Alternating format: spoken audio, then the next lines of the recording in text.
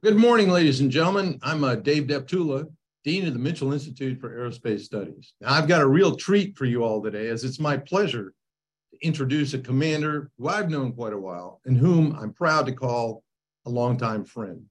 Gen Tod Wolters last served as Commander, U.S. European Command, and NATO's Supreme Allied Commander, Europe.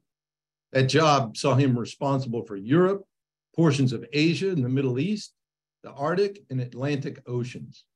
He served in a broad variety of positions and command assignments, beginning as an F-15C pilot. He's fought in Operations Desert Storm, Southern Watch, Iraqi Freedom, and Enduring Freedom. The general's also served on the Joint Staff as the Director for Operations, in the Office of the Secretary of the Air Force as Director of Legislative Liaison, and in headquarters staff positions at U.S. Pacific Command Headquarters, U.S. Air Force, and Air Force Space Command. Now, while no combatant command is easy, his tenure was incredibly challenging, given that he was in the position when Russia invaded Ukraine. The bottom line is General Wolters' professional accomplishments are second to none, and the nation's been incredibly fortunate to benefit from his wisdom and judgment. So with that, let's get the ball rolling. And General Wolters, thanks again to be here. It is just really a privilege to have you and yield some insight into all the things that faced you that have unfolded in Europe over your tenure there. So let me start right out with, it was not a given that Russia was actually going to invade Ukraine, and a lot of people were sort of surprised when they did. It wasn't a sure bet. But where were you when you got word of the attack, and what were some of your initial thoughts when you saw it unfolding? I was at our headquarters in Mons, Belgium, the headquarters of the Supreme Allied Commander for Europe. And as you know, Dave, I wore two hats in Europe. One is the United States European Commander, and the other as the Supreme Allied Commander for Europe. I was not surprised when it occurred. I would just relay to you in this audience, I was very, very proud of what the nations were doing that represent NATO, certainly what the United States was doing at the time, in that from an indications and warning standpoint, the postured forces in place had been and continued to do exactly what they were supposed to do, which was to give us the quickest, fastest, and smartest picture of what was unfolding.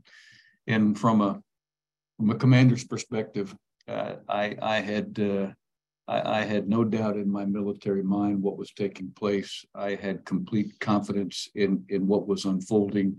And because of the preparation that had taken place from a European SACEUR NATO perspective and from a United States US EUCOM perspective, I felt very, very confident that our posture from a NATO perspective and a U.S. perspective was as good as it could possibly be to ensure that we were in a position to defend every single inch of NATO sovereign territory, if in fact that became a factor early on in the campaign.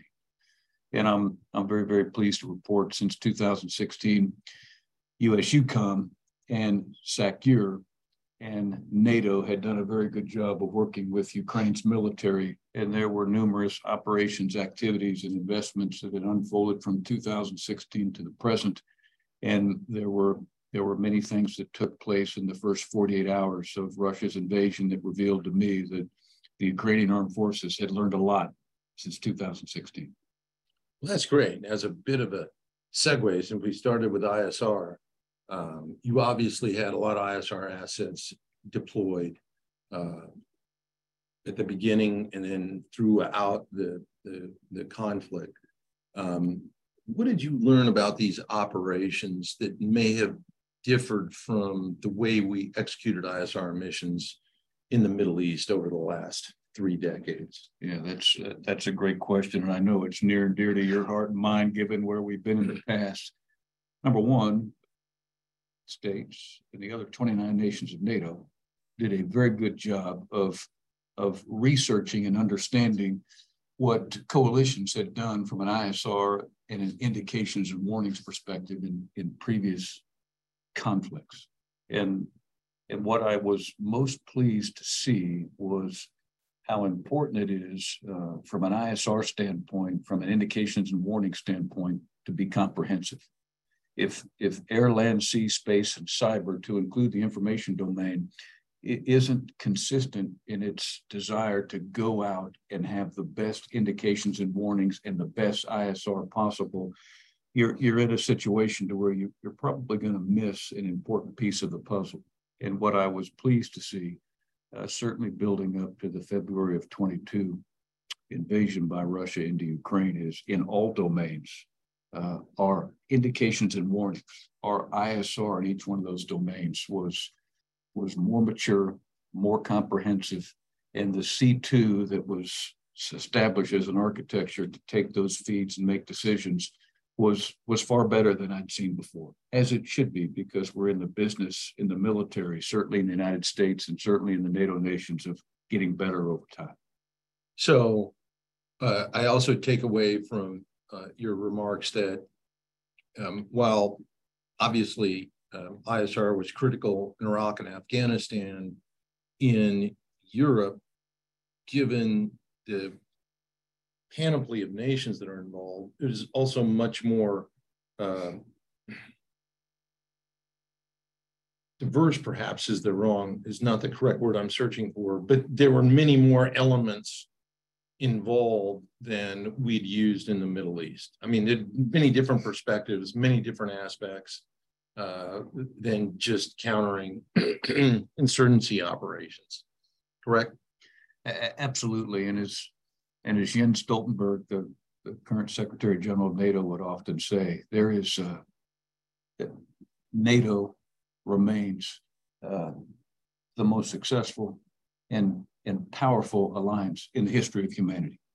And when you line up 30 nations and they're in agreement about what to do, that says a lot about what you'll be able to unfold in the environment. And again, many of the nations of NATO have a different view than the United States does, and that is a very, very good thing. And they're all very interested in comprehensive defense. And I'm proud to report that the 30 nations, when you talk about the environment, always consider air, land, sea, space, and cyber at a minimum. And today they're doing a very good job of looking at the environment to include what takes place in the information domain, and a subject that's very, very touchy, that there is a nuclear consideration to all of this. And I believe that NATO is doing a better job over time of bringing that into their cross-check. But 30 nations with the military capability that exists in each one of those nations, and getting them to go side by side is tremendous with respect to capacity and capability and lethality. Well, you obviously deserve lots of kudos for the fact that you were running this organization and you brought them, these disparate nations with disparate military perspectives, together. And congratulations for that. And I think that Mr. Putin was a bit surprised that the unity that you fostered and instilled in the alliance showed really set him back. Any thoughts on that? Well, one of the key strategic objectives in the overall NATO campaign, US campaign, and military campaign was to ensure that we create no additional cracks in the armor with respect to NATO unity. And that in itself was something that I believe President Putin wanted to create. Unfortunately, it didn't occur. And when you take a look at the NATO military posture in the vicinity of Eastern Europe, pre-invasion and post-invasion, you can see that we've comfortably doubled in size with respect to the number of battalion-sized battle groups that possess all domain capability from a command and control perspective. And certainly with the recent introduction of Sweden and Finland becoming part of NATO, this is an environment that probably doesn't make President Putin very happy. And that's where we are today versus where we were 7 months ago. And I certainly adore the trajectory that NATO is currently on. And we're all very, very excited about Sweden and Finland coming on board. And we're very, very pleased to see that the operations, activities, and investments from the military countries that exist on the eastern part of Europe continue to grow over time, and they continue to improve their all-domain capability, which is what we need to do. Now, this hasn't been the first time that we've seen Russia involved in a fight. We've obviously been watching them in Syria. Any thoughts on what's remained the same, what's changed, and any surprises for you with respect to Russia's military performance? Well, the people that Russia happens to be going up against are a very, very worthy opponent, and that's the Ukrainian armed forces. And the Ukrainian armed forces have opened up their arms to Europe since 2016 to try to get better. So I think that's one of the factors that Russia needed and continues to need to bring into their cross-check as they do whatever they will attempt to do in the future. I think I speak for everybody out there. We all were a little bit surprised at Russia's inability to advance to the degree that we all thought that they would. And I think if you go back to some of the basics of air-land integration and command and control and feedback, from the privates on the ground to their company commander, to their battalion commander, to their brigade commander, to their corps commander, to their field commander, what the Ukrainian armed forces have done and what the nation's militaries have done in support of that cause from a command and control perspective has been much better than what I believe Russia demonstrated to us. And you know it, and I know it, when you have challenge command and control and challenge feedback. If a field commander doesn't have a good picture of what's taking place in the environment, he or she is in trouble. And the Ukrainians have done a very good job, and I like to keep most of my conversations about what our forces' readiness capability is versus a potential enemy's, but the shortfalls that Russia demonstrated in the early stages of the conflict were certainly a little bit of a surprise. Now, let us transition, not transition, but have you elaborate a bit on the performance of the Russian Air Force, because I think early on, most people were surprised at their level of incompetence, quite frankly. They essentially have not been able to secure air superiority, not just over Ukraine, but even over their operating areas. What happened there? What are your thoughts with respect to the performance of the Russian Air Force? Let me flip it just a little bit, Dave, and just say that the Ukrainian armed forces, from an air-land integration standpoint, continued to improve, and they continue to improve. I know at this very second, I'm convinced that General Cavoli is focused on this. I see it in every one of the reports that we see in open press every day. And this beast called air-land integration, as you and I have grown up with it, it's a difficult task. And it's something that has to be buried in the DNA of the soldiers and the airmen and the sailors that are involved in the process. And if the architecture that I'll refer to as command and control doesn't have fast and accurate feedback at all stages, your air-land integration is not going to succeed. And I believe that's what we witnessed on behalf of the adversaries to Ukraine.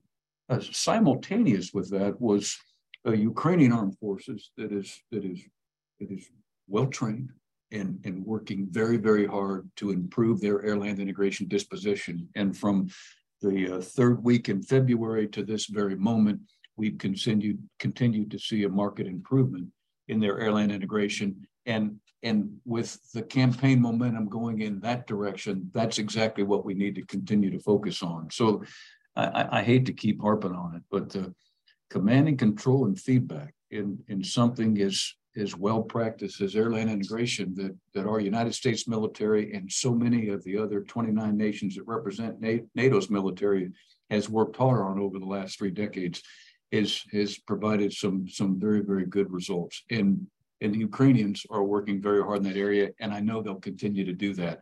And their success leads to potential failures of their foe, and I hope that continues in the future. No, very good. I think those are important points for folks to recognize. And part of it is NATO over the last 40, 50 years, the United States and its operations around the world tend to make some of these issues, command and control, air-ground coordination, air-surface coordination, not to exclude our Navy friends, they make it look easy. It's not easy. It's really tough. And the differences that you speak to, I think, are very evident in Ukraine. Now, sticking with sort of the air piece here for a second, there have been some in the academic community that postulate that relative air superiority stalemate that exists today, that no one essentially has it, is somehow can be extrapolated to the notion that air superiority is not essential for successful combat ops, and that a condition of air denial is sufficient. As a senior military commander, not air guy, but as a combatant commander, what are your thoughts on that? Just as a joint commander, I'm always concerned about all the domains. So air, land, sea, space, cyber, to include the information environment. You want to have a degree of superiority in each one of those paradigms. And what we have today with respect to the air domain that exists in the vicinity of Ukraine as it relates to their borders and extends to Belarus and it extends to the west into Europe is an ability to negate attacks from Russian aviation assets on Ukrainian soil. Now, the degree of superiority versus a denial, that's a discussion that we can shelve for another time. But what I will say is that there has to be a continued degree of improvement in the capabilities in all domains with respect to what you can do from a Ukrainian armed forces perspective versus what is taking place with respect to Russia. And we want to have that steady, balanced improvement in all domains as the military campaign unfolds. And if you bring all that into your cross-check, some of those academicians will get into this superiority versus denial capability, and it comes across as if there's a lack of willingness to improve in this area, and that certainly isn't the case. And as you're well aware of, Dave, as NATO and the European nations make their contributions and think about the kit and the kits that they put forward, there's more than just a military dimension as to what goes forward for campaign success. There is a by, with, and through 30 nations, by, with, and through whole of governments of those 30 nations. And a lot of that plays into this discussion that some of the academicians get into about denial versus superiority. And the thing to not forget is it's never just one domain that you have to be superior in. Yeah, I believe you need to have a very, very balanced approach, because it is a dilemma for the enemy if an air, land, sea, space, and cyber, to include the information environment, what you're doing from a military campaign perspective takes all those domains into account. No, thanks for that. I think one of the things that you help our audience understand, particularly from a NATO perspective, your perspective is it's not just the United States. You're dealing with 29 other nations. And so the points with respect to multi-domain superiority are extraordinarily important. And some of these very narrow, singularly focused issues, some of us in the defense space are concerned about that there are no simple, easy answers, and they don't necessarily apply to different regions around the globe. And that, some of the concern is let's not get too wrapped up in one particular example that may or may not be the case.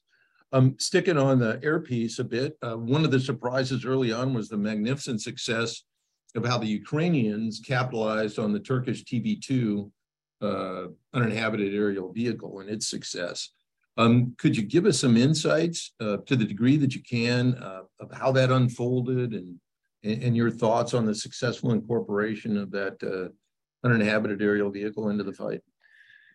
So the TB2 is just one example of hardware and software that a NATO nation possesses that can contribute to the cause of the Ukrainians to defend their sovereign soil. And that there are others. This one probably came public earlier than anybody would have preferred, but it's a classic example of what NATO brings to a military campaign. And if you're comprehensive in your scrubbing of NATO capabilities from a hardware and software perspective, and comprehensive in the domains to where you apply those capabilities, you wind up in a situation to where, lo and behold, here's a TB2 that can put targets at risk at range with pinpoint accuracy. And it's a tremendous capability that has a C2 architecture that provides instantaneous feedback. And I would tell you that, as you well know, Dave, from your command time, most military commanders would dare to turn that down.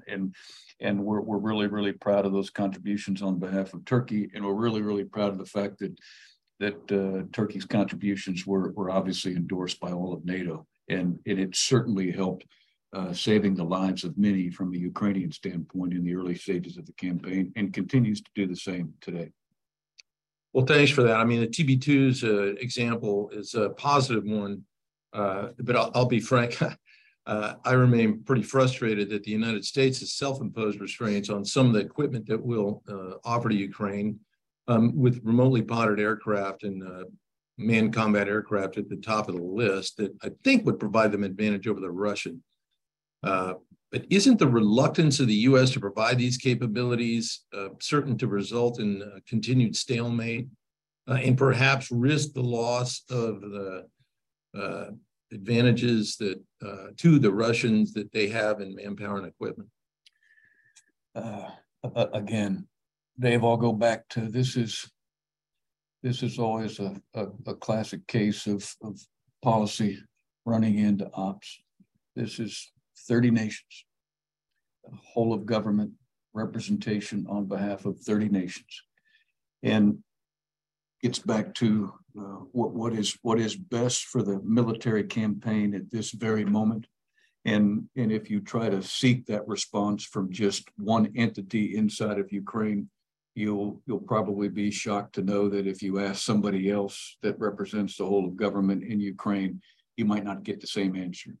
So every day I know as Secretary of Defense Austin works this issue, and by the way, he's having another comprehensive contact group meeting with many nations at the end of this month over in Germany, and he is going after this very issue, and there will be multiple nations there above and beyond just those nations that represent NATO.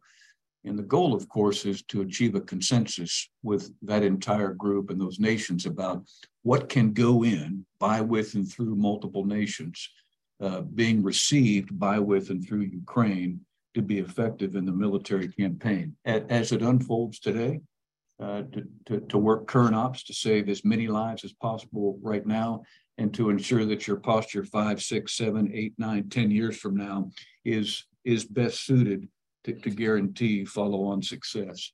So that's a terrible response, but it is. No, it's not. It illustrates some of the considerations that someone sitting in your chair has to understand and incorporate that may not be as evident if you're just sitting from one of those 30 nations perspectives. So appreciate that. And I think, Dave, if I could, just over time, what goes in from a hardware and software perspective will change. And we in the United States and the 29 other nations of NATO, that they are all good learning military organizations. So this discussion, I've had multiple times in U.S. circles with Secretary Austin and with our chairman, Mark Milley. They get it. They're working. And if they don't put this into their cross-check in the discussion that will unfold at the end of the month, we wouldn't be going in the right direction. But it is in that discussion, and it is being pushed. It is being thought about, and the considerations from a whole of government perspective in multiple nations is taken into account policy-wise. Very good. Well, the next one I want to kind of explore your insights on is one that I think most people can agree on, and that's the need for sufficient stocks of munitions, and our lack of adequate production capacity to rapidly backfill those expenditures. And then if we look at different theaters, South China Sea, for example, potential Taiwan conflict, you look at Korea, you look at challenges that Iran is posing, seems kind of like the efficiency that business experts have postulated with just-in-time logistics is really a sure bet to lose. Your thoughts? I don't necessarily agree that it's a sure bet to lose, but I know whatever we're faced with. Well, you'd like just-in-time delivery with sufficient backfill to always be there when needed. How about that? Absolutely, that's very well phrased. And as you see, alliances. When you have those alliances and access to more resources outside of the government that you currently represent, you're in a better place. And if you don't bring all of that into the tracking and all of that into the accountability, you kind of have a poor picture. Now, what we've seen is all of those nations are facing the same challenges that the United States does, and those points too are something that I know Secretary Austin brings forward in his defense circles with respect to the nations that he has those conversations with. And I know at the highest levels of the U.S. government, we do the same. And Dave, the bottom line is I've never, ever met a commander, and you've been there a million times, that is satisfied with his or her current inventory or where the current forces are. You always want more, and their location and their activity always needs to be tweaked. And I know that our U.S. service chiefs in the United States Department of Defense work very, very hard on this issue. And I know that our service secretaries do the same. And I know at OSD that it's a very challenging issue. It's not fast enough. It never will be fast enough. But if we're not working to make it faster, we're making a mistake. And I know in our OSD circles, we're working to make it faster. You got to continue to define the problem. You have to continue to work the alliance issues so that other nations are contributing. And you got to make sure that the push and pull is balanced to where you're not offending anybody. And over time, you just hope that there's improvement in the industrial base area for munitions from a global perspective, and that our sight picture in 2032 is better than it is in 2023. And if we're working to make those improvements, we're in a better place in the future than we are today. And that's a hot issue. And if you ask me how much I want, I know that my answer is going to shock people. Not me today, but in a command position. If you ask General Cavoli, he's going to want a lot. And basically what he wants, he knows one thing: he's never going to get it all.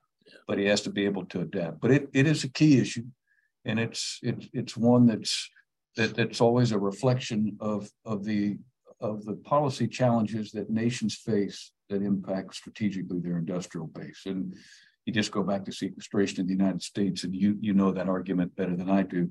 We have to continue to make steady progress, and we are. And I would add education, the American public, as well as the Congress, as the importance of some of these issues, because, you know, our security challenges, and you know this better than many, are not decreasing, they're increasing. So you have spoken a lot already about the critical importance of allies and partners. Our national security strategy emphasizes that. And you're in a great position to talk about this. What steps do we need to continue to take to make allied equipment interoperability a reality on night one? That's a great question. And if I could, I'll just relay the path that we've been on, NATO military circles. And it goes back to the basics of militaries in establishing requirements so that the population that military serves is ultimately informed of what hardware, software / requirements a military is purchasing and for what purpose that it serves in the environment. And one of the things that we knew we needed to improve upon in NATO military circles was to fine-tune and establish military requirements based off the 21st century environment. And in NATO circles, the last strategy document that we had was pre-1975, and it basically referenced somebody to the east called the Soviet Union. Well, in 2019, that certainly wasn't the case. And my predecessor and his predecessor, Phil Breedlove, and his predecessor, Stavridis, and subsequently Scaparrotti, those three commanders before me were very aware of this issue. And from Stavridis to Breedlove to Scaparrotti to Wolters, we continued to push this issue to establish a NATO military strategy, to ultimately solidify the plans, to ultimately solidify the 21st century requirements, so that the nations who were spending this 2% of their GDP on the military actually had codified military requirements that reflected what NATO needed to do to be successful in the 21st century. And that process is unfolding as we speak. Those requirements are very, very important. And obviously what is unfolded in Ukraine, in the vicinity of Russia and Belarus, has caused those requirements to tweak just a little bit. And if you don't have those requirements, you're not being fair to the publics that you serve, because they deserve justification for purchasing whatever it is those nations' military need to purchase in the future. But there has to be a why behind it all. So that strategy to plans to requirements to being able to establish activity that changes the environment to the military side of the house, to where you can further secure more peace, is something that good gains have been made, and they'll continue to be made. And we finally have the architecture in place to solidify those military requirements in the future, and that's a step forward. Well, I think some of what you described in terms of what your predecessors did and what you continue to do, clearly with the wake-up call of Ukraine, it's motivated and demonstrated to countries in the area like Germany, like Finland, like Sweden, to take appropriate action. Along the same lines, great perspective in talking about equipment, munitions, and training operators. I understand that you made some great calls in regard to F-35 coalition interoperability. Can you tell us a little bit about what you did in that regard? I mean, along the same lines that you're talking about requirements build, and so folks understand how to optimize and capitalize on this unique piece of equipment. Well, I think one of the things that helped us with respect to capability like an F-35, number one, its contributions in indications and warning and ISR, its contributions in command and control, and its contributions in mission command speak for itself with respect to speed and range and seeing the battle space and being able to inject lethality. That was recognized by so many nations many, many years ago.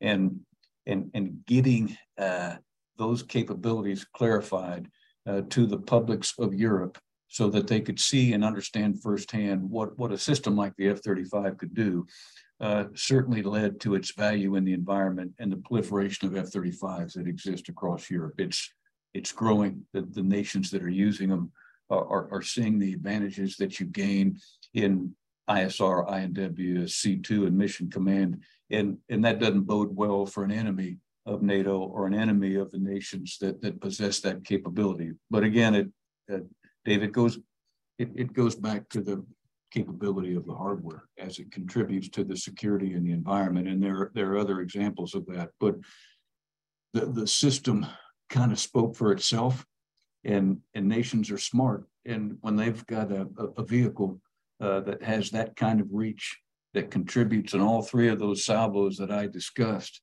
and is very, very difficult for an enemy to see. That's a tremendous capability that is, as you well know, it's NATO interoperable today. And as you take a look at the nations that are formulating those requirements There are other nations, and we all got the word this morning about what Canada decided to 88 do, and you're, yeah, there it is. Yeah, very good. No, that's good, and I'm smiling too because it's so heartwarming to hear you discuss not the lethal aspects, but the intelligence, surveillance, reconnaissance, and situational awareness building and command and control elements that the F-35 brings to the table. I mean, for 20 years, I've been telling folks we're going to value these assets, not because they're fighters, but because they can penetrate contested airspace, collect information, and share it with the rest of the combined and joint force to enhance situational awareness. So that's great news to hear. And like you said, it's obvious because the number of nations that are buying this airplane. And that's really its key strategic value. Now, while the fighting has been dominating the headlines, a key part of your mission was checking potential Russian aggression. We talked about this a little bit beforehand.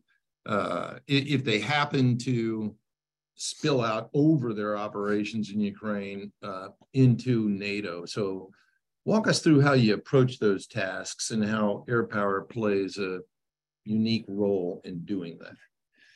Well, number one, there needed to be a military posture shift from a NATO perspective that started in the fall of 21 with 4 battalion-sized battle groups that were in Estonia, Latvia, Lithuania, and Poland.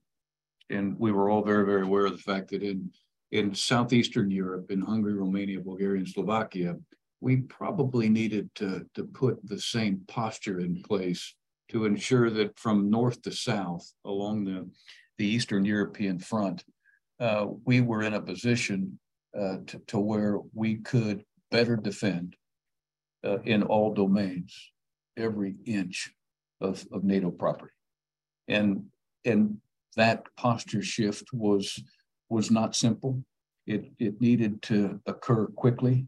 It needed to have the blessing of all 30 nations, and it needed to have the staying power to benefit European and NATO security, not just in 2023, but in 2035 to 2055. So all of the moves that were made to the point where I left the service at SHAPE were geared in that direction. And I'm pleased to note that in air, land, sea, space, and cyber, we've made improvements in all of those domains, not just in those 8 nations that represent the eastern portion of Europe, but in all of the nations that are supporting that cause throughout the rest of Europe. And when you talk about comprehensive defense, you can't just look at Russia, Ukraine.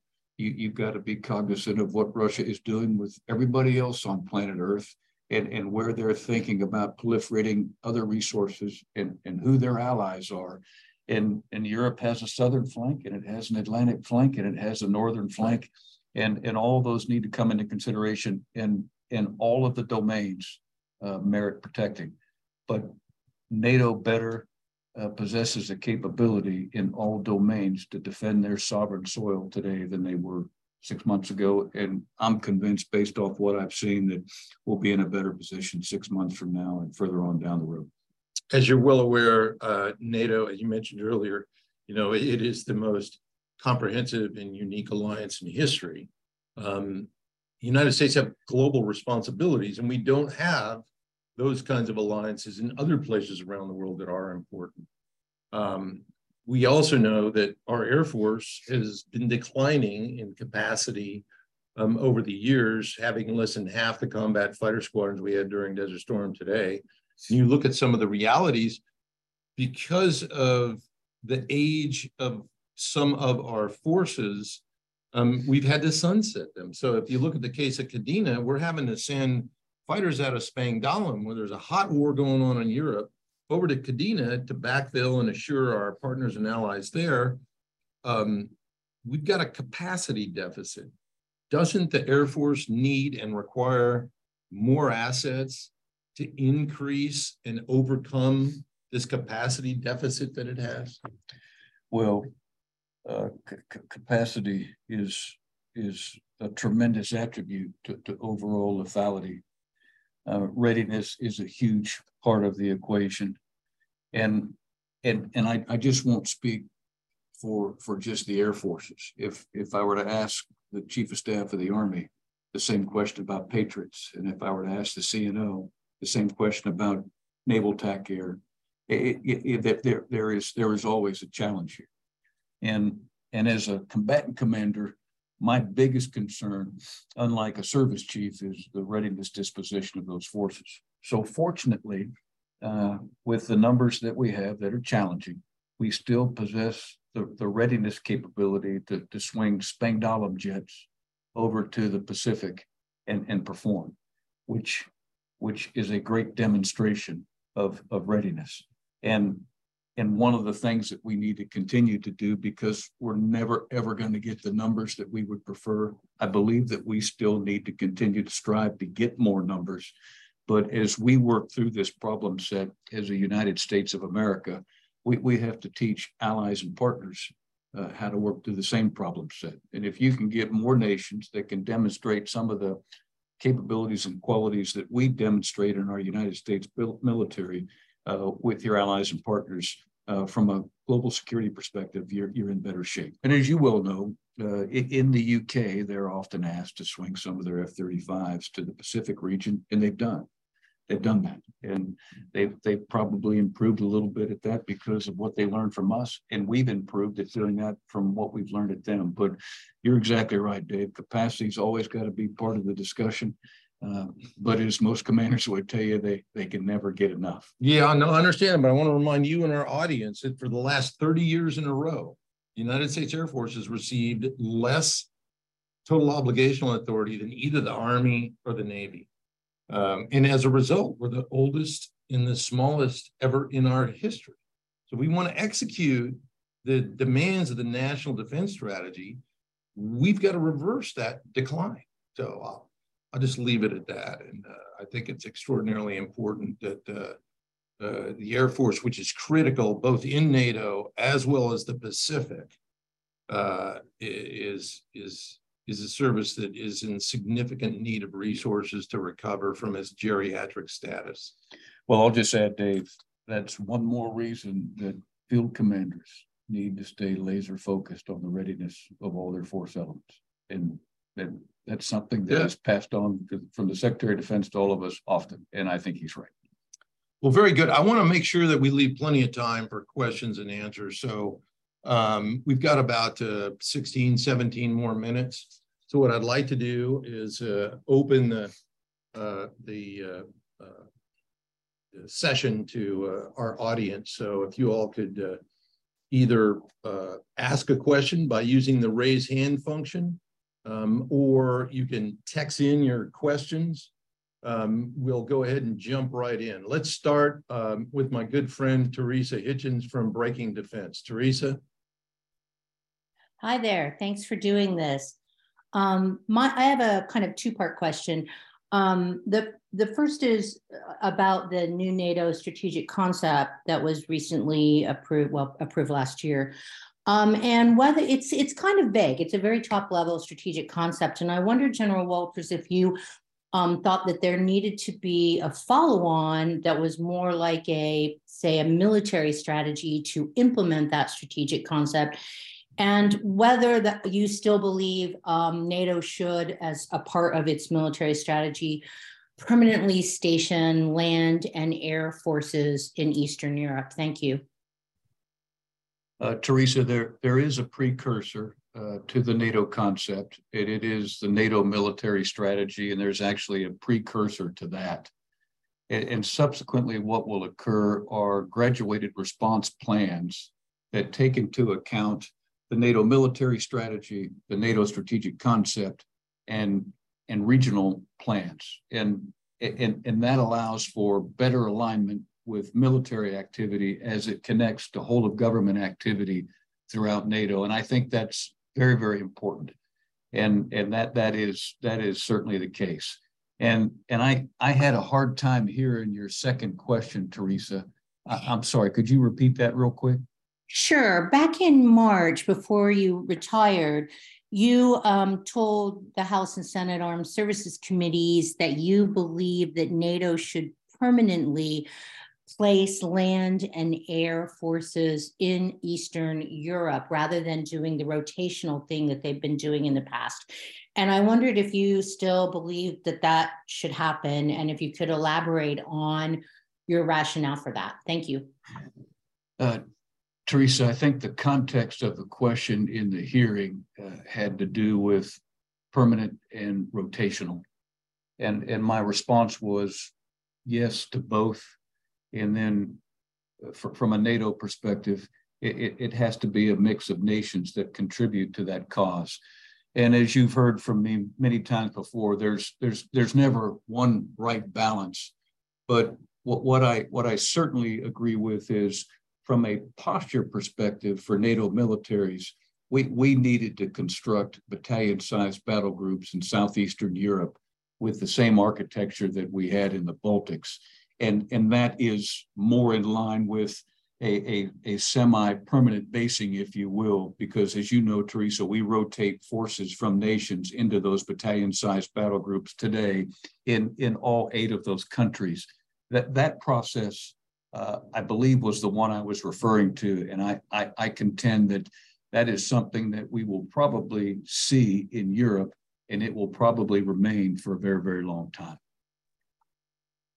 Thank you, sir. Okay, next up is Pat Tucker. Pat? Hey, thanks for doing this. Really appreciate it. You've testified on Russian use of hypersonic missiles sort of emerging, not fully, I feel like, developed hypersonic missiles in the Ukrainian theater. Can you talk about how you've seen their use of those missiles change over the course of the conflict? And do you think that they're beginning to accommodate, the Russians are in any way, their lack of precision-guided munitions through other means? How are you seeing their precision-guided capabilities change over the course of the conflict? Are they adapting? Well, Pat, I've seen less over the course of the last 6 months because I haven't had access to the resources that I had when I was still on active duty. But in open press, it is my sense that the degree of activity for hypersonic testing on behalf of the Russians has been more challenged in the last several months than we certainly saw in the previous months and years to the left of that. And I think that's just a reflection of the challenges that Russia faces with respect to the activity in Russia and Ukraine. I haven't seen any evidence of an improvement on precision, but I haven't had access to some of the resources that I would prefer to give you an accurate call on that. But what I want to comment on, Pat, that's most important to this issue is what are the potential nations that are at odds with Russia with respect to hypersonics doing to ensure that in the future we possess a better deterrent capability. And that goes back to the nations being very, very willing to commit to comprehensive command and control in all domains so that we can detect change sooner rather than later, and we can track at all altitudes and at all speeds. And this is something that I know that NATO and I know that the US continues to work on. And I think we'd be wise to continue to focus in those areas, and I think that we are. Okay, just real quick, can you comment on the lack of precision munitions for Russia? We see them hitting civilian centers and things like this as they just sort of fire at everything. Can you talk about what effect that overall has had on them militarily? And has the just mass, of course, they've been inbuilt to bear, compensated for that in any way?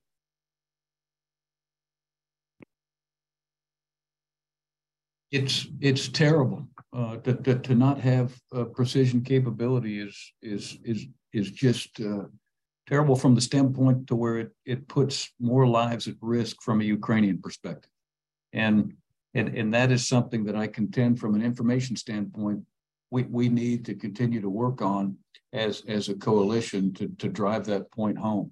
But it's just tragic in 2023. The lack of precision that certain nations have, And I can't speak for all the incidents that have occurred across Ukraine, but in general, the Russian armory displays a degree of lack of precision that is appalling in 21st century warfare. And I think it's something that we need to continue to dig at with respect to the information environment. Thank you. Okay, Brian Everstein. As the conflict has gone on, we've really seen the U.S. kind of get creative in some of the aid that has been able to provide. I'm thinking of some previously undisclosed munitions like the Phoenix Ghost, even like low-cost threat emitters to confuse Russian pilots, integrating HARMs onto MiGs, etc. Can you kind of, to the extent you can, get into these discussions on how the U.S. has been able to get after some of these bespoke requests that Ukraine wants without unleashing the gates and giving aircraft and larger munitions being sent to Ukraine? Thank you. Brian, you point out a couple of examples, and there are numerous others. There is a huge appetite on behalf of the United States and certainly the NATO nations to improve the inventory that goes in support of the Ukrainian armed forces. And as you well know, there are multiple sessions that the U.S. host in Europe to have nations come forward and talk about these very issues. And the first thing that you have to do in this environment is be willing to listen to the requirements and the needs, certainly of Ukraine, and you have to be willing to listen to the inputs of the 30 nations of NATO and other global nations that are willing to contribute to the cause. And at the end of the day, come up with a blueprint that is accommodating to NATO, accommodating the nations individually, and certainly accommodating by, with, and through Ukraine. And over time, the hardware and software that goes in will probably change because the conditions in the environment will change. And I would just contend that today, we do a very good job in those meetings, and Secretary Austin will host one that I talked about earlier with Dave Deptula towards the end of February or the end of January to take into account all domains, air, land, sea, space, and cyber with respect to the kit and the kits that go in to ensure that we are achieving a posture in the right place at the right time that gives the Ukrainians the best opportunity to succeed. Okay, Peter Wolf.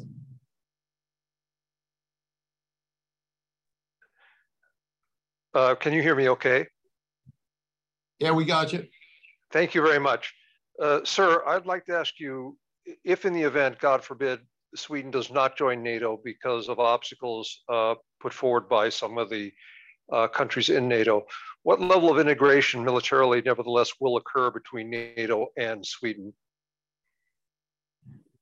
Peter, the degree that we've integrated with Sweden over the course of the last decades has been large. I think that will continue. I'm very confident that Sweden will be part of NATO very, very soon. That process is ongoing. But it's my contention that the operations, activities, and investments that NATO's militaries have engaged in over the course of the last several decades with Sweden will continue to grow. Whether or not they join NATO, I believe that when they assess finally to NATO, that there'll be a degree of alignment and transparency that's at the highest possible level militarily that will help improve conditions. But as we've done in the past, lots of activity with Sweden's military over the last several years that will continue, no doubt.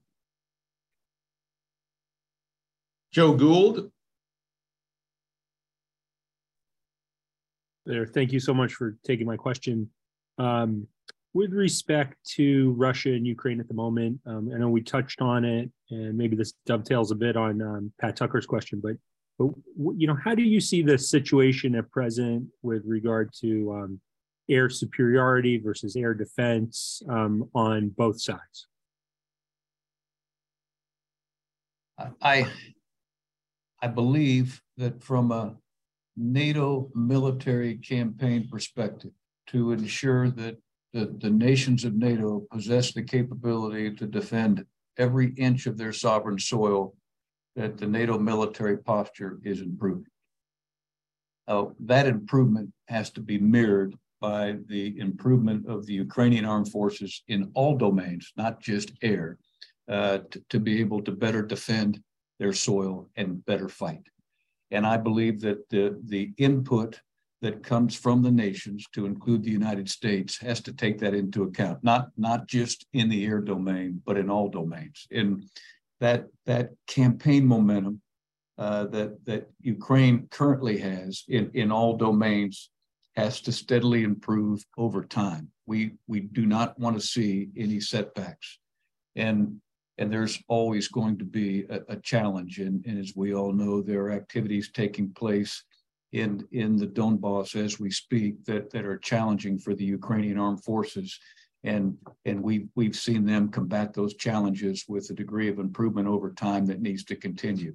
But that steady improvement is a must, not just for the Ukrainian armed forces, but that steady improvement needs to continue with the NATO militaries that are protecting NATO sovereign soil, because those two activities, NATO and Ukrainian, when linked together, create obviously greater dilemmas for the foe in the region, which happens to be Russia. And that needs to continue. There was a point at which we were, there were, sort of live conversations about providing Western aircraft to Ukraine. And we don't hear as much about that now, but do you think that is that a conversation that's ongoing? And if not, could it reopen? Thanks. I think it certainly could reopen. I know it's ongoing. It should be. And again, the changing nature in the environment will drive the input of hardware and software. And I think this is just part of the overall strategic discussion that we need to continue to entertain. And I'm confident that we are doing that. Okay, let's switch to one of the text questions. There are a bunch of good ones. One of the ones that has been sent in is effectiveness of Russian hypersonic missiles. That question came to you earlier in the context of the use, but what difference have they made, if any? Well, they relative to their unique nature of being hypersonic. Yeah, I just think from a range perspective and speed perspective and detection perspective, it forces us to ensure that our indications and warning architecture is compatible to see it before it becomes an impact. And our response from a lethality perspective has to be fast enough and long enough and accurate enough to ensure. And those activities are ongoing. The good news is we have a lot of brilliant people in this country. We have a lot of brilliant people in our NATO nations, and they're all working very, very hard to continue to improve our indications and warnings architecture from a hypersonics perspective. And that is ongoing and needs and will continue. Very good. John Turpak, are you on? I understand you've got a question for the general.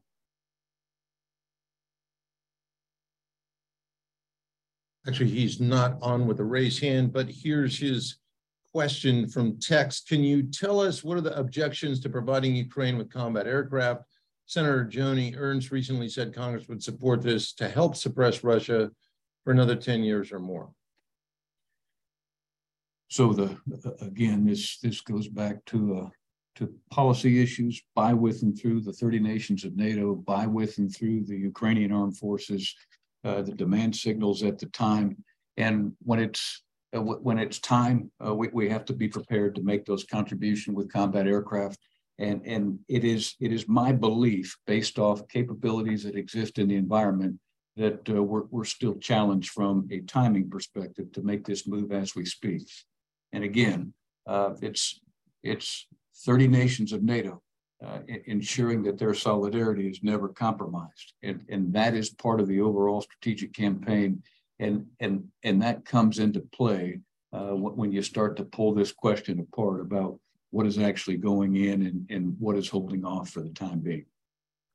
Well, thanks very much for that. And ladies and gentlemen, we've come to the end of this Aerospace Nation event. I'd like to thank you, General Wolters, for being with us here today. It's just been magnificent.